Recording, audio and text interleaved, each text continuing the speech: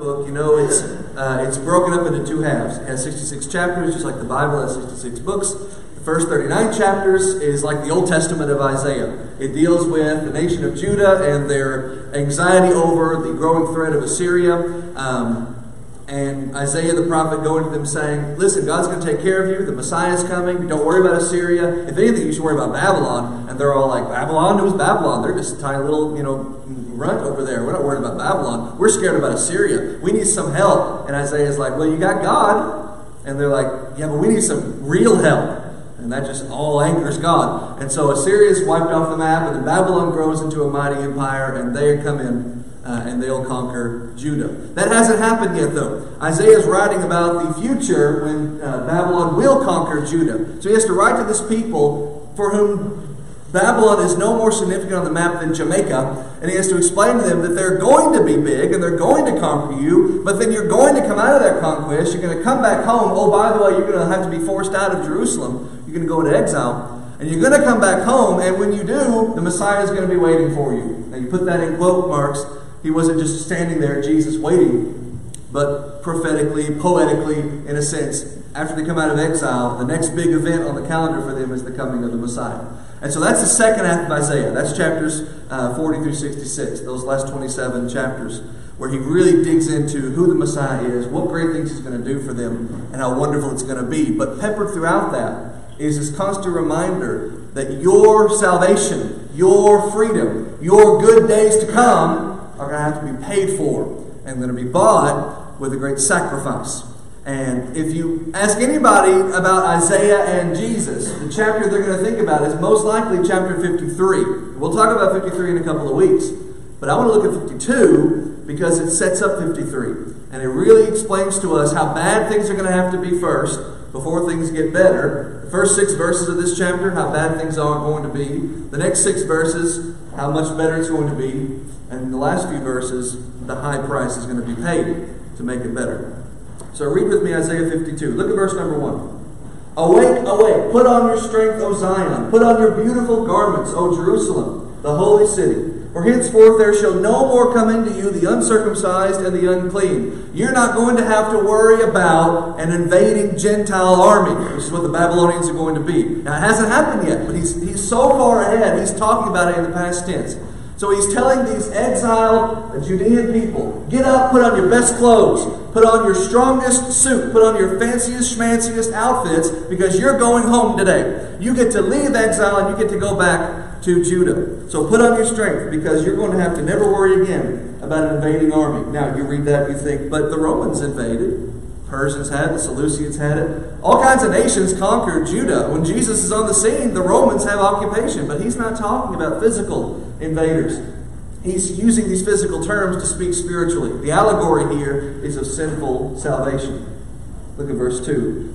Shake yourself from the dust. Arise and sit down, Jerusalem. Loose yourself from the bands of your neck, you captive daughter of Zion. Shake the dust off because you're going home. You can wipe yourself free of the conquest. You can clean yourself up from the muck and the mire and the grime that has typified your period in exile. So if you're sitting down, stand up and let's go home. If you're standing up, sit down, clean yourself up, and let's go home. Verse 3. For thus says the Lord, you sold yourselves for nothing, so you shall be redeemed without money for nothing.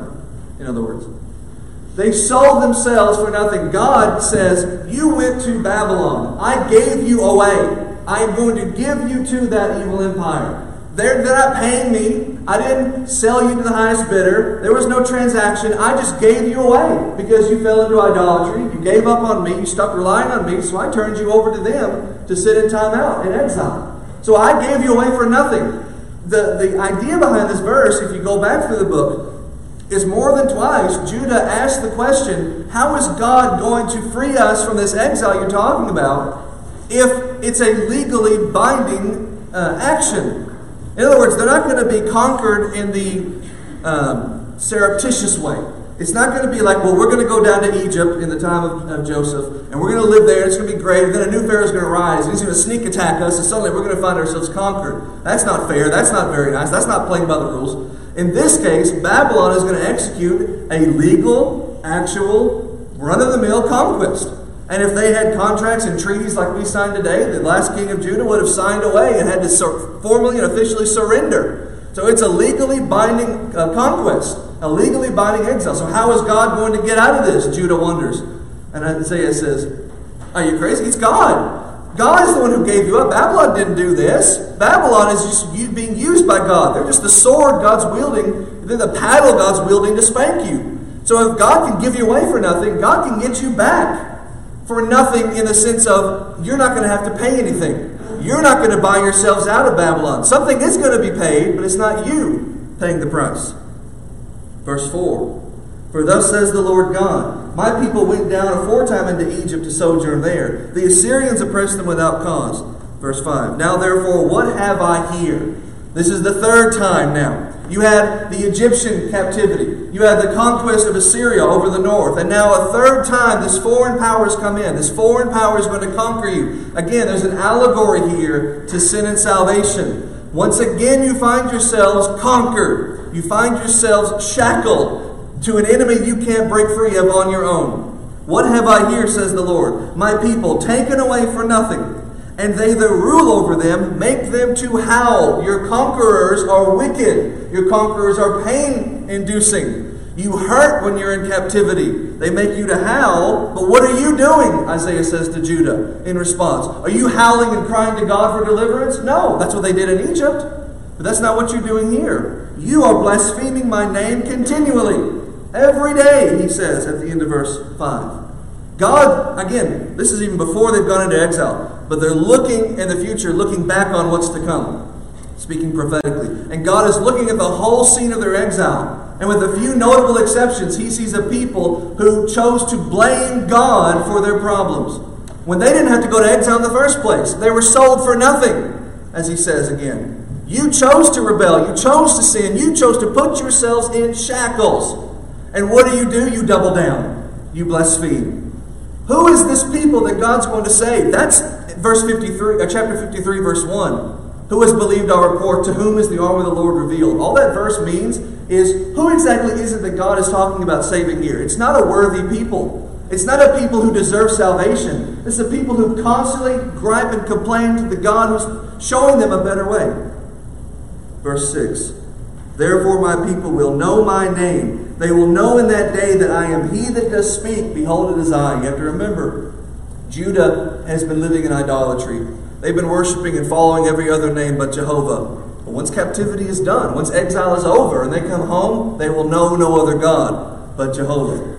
Now, you can quibble with that. They worship themselves. The Pharisees certainly did. And they follow their traditions. But they left idolatry. They ran so far the other direction, they became Pharisees.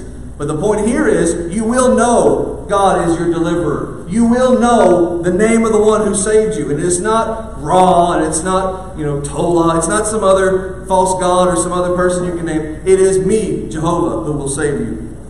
Now that takes us to the second section, 7 through 12. How wonderful this salvation is going to be. How beautiful on the mountains are the feet of them that bring good tidings and publish peace, and bring good tidings of good, and publish salvation, that says to Zion, your God reigns. Is this phraseology familiar? How beautiful are the feet of them that bring the gospel of peace. Paul quotes from this text in Romans. How beautiful are those who are going to publish this message of salvation, who are going to stand on the mountaintops and shout for joy that you get to be saved. Now we've totally turned the page now. We're leaving exile, and as they come out of exile, they hear this song on the mountains as they approach the holy hill Zion. And they hear standing on the mountaintops this voice saying, it's wonderful, you're home, salvation has come, God reigns. Something had to be done to pay for that. We'll get there in a second. Verse 8, the watchmen lift up their voice. With the voice together they sing, and they see eye to eye, the watchman and the person on the mountaintop, when the Lord shall bring again Zion. So you have this person on the mountain. He's up high. He's shouting and he's singing, he's telling it on the mountain that Jesus Christ is born. That's the conclusion, that's the big picture. But as far as Judah is concerned, you have this voice on the mountain shouting about how great salvation is. And then down in the valley, at the bottom of the mountain, standing at the gates where you would cross through to enter into the city or the town or the village, whatever it is. At the bottom, the person who's in charge of deciding who gets in and who gets out, he's also shouting the good news. He's welcoming in the people to this place of salvation, this place of victory, this place of conquest, as he's about to describe in just a second. Look at verse 9. Break forth into joy. Sing together. They see eye to eye. They're singing the same song. Sing together, you waste places of Jerusalem. Again, you have to remember the context. Isaiah is writing to a Judah whose Jerusalem is thriving right now, but they're about to be overrun. They're about to be ransacked. The Babylonians are going to burn the city down. The temple is going to be laid waste. The holy emblems are going to be carried out, if not destroyed. So they're going to see, eventually, from his perspective, they're going to see a desolate place that once was their beautiful Jerusalem. And now they get to go back. And what does he say? Break forth into joy. Sing, you waste places of Jerusalem. For the Lord has comforted his people. He has redeemed Jerusalem. Well, he hasn't done it yet. But Isaiah is so far in the future, speaking prophetically, he's looking back on it as though it's already happened. If you read the prophets enough, you read a lot of past tense words about things that are going to happen. So he's saying it's guaranteed. You can take it to the bank. God is going to deliver you. That's why I'm writing about it as if it's already happened. He will redeem Jerusalem. He has redeemed you. He has saved you. What was the price? We'll get there. Verse 10. This is my favorite verse. This is the verse 10 is the reason why I wanted to study this chapter. Because it is a beautiful metaphor for the action of God. For God stepping up and taking an active role in something. He's not working providentially. He's not letting nature take its course and then guiding people individually. This is God taking a direct hand in doing something. And how does Isaiah describe God taking a direct hand in their salvation? Verse 10. The Lord has made bare his holy arm. I grew up on a farm. I've said that before. I actually used to do manual labor, if you can believe it. And we still do, a big stove that was set outside in our backyard. And that stove heated our heat. It heated our water. It heated us. It was everything. That was everything we had. If we wanted hot water, if we wanted hot air, in the wintertime, we had to keep that stove full of logs. So my father would chop down the logs, chop up the logs, and I would haul back the logs. And we'd haul them these huge things. I wouldn't have to walk. I could make the story sound worse. We'd put them on a wagon and bring them back. That sounds like from the 1800s. A wagon on a four-wheeler and bring them back. But these huge logs I had to haul. Well, listen, it could be 8 degrees outside in the middle of January while I'm doing that work on a Saturday. And I would be drenched in sweat. And what would you do when you work hard? What do? You roll up your sleeves. You make bare your arm. This is Isaiah saying, you're going to be saved. God is going to take care of you. He is going to roll up his sleeves and make bare his holy arm. And that's why in chapter 53, he says in verse 1, to whom is the arm of the Lord revealed? Who is this ungrateful, unworthy, ridiculous, sinful people that God is going to do all this work for? It's evil Judah, and it's evil me. Keep going. He will make bare his holy arm, verse 10, in the eyes of all the nations, Jew, Gentile, though the Jews didn't realize that at the time. And all the ends of the earth will see the salvation of our God. So depart. Go out from thence. Let's leave Babylon. Let's get out of this wicked captivity. Go out from thence. Touch none of the unclean things. Go out from the midst of this, her being Babylon. Don't go by flight, for the Lord will go... verse 12. No. Verse 11. Don't touch the unclean thing. Go out from the midst of her. Be clean and bear the vessels of the Lord. Forgot that part. That's the end of verse 11. Bear the vessels of the Lord. You got to remember, Judah is going to stand in Jerusalem, a recently conquered and captive people, and they're going to see their holy temple burning. And they're going to see soldiers marching out of that burning temple carrying their sacred emblems. And Isaiah is now saying, let's get up and let's go home. And what's waiting for us when we go home is a renewed temple, a new holy city, new sacred emblems. Now Judah's going to read this and they're going to think a rebuilt temple. They're going to think a refurbished altar. And they are going to get those things. But Isaiah's talking spiritual.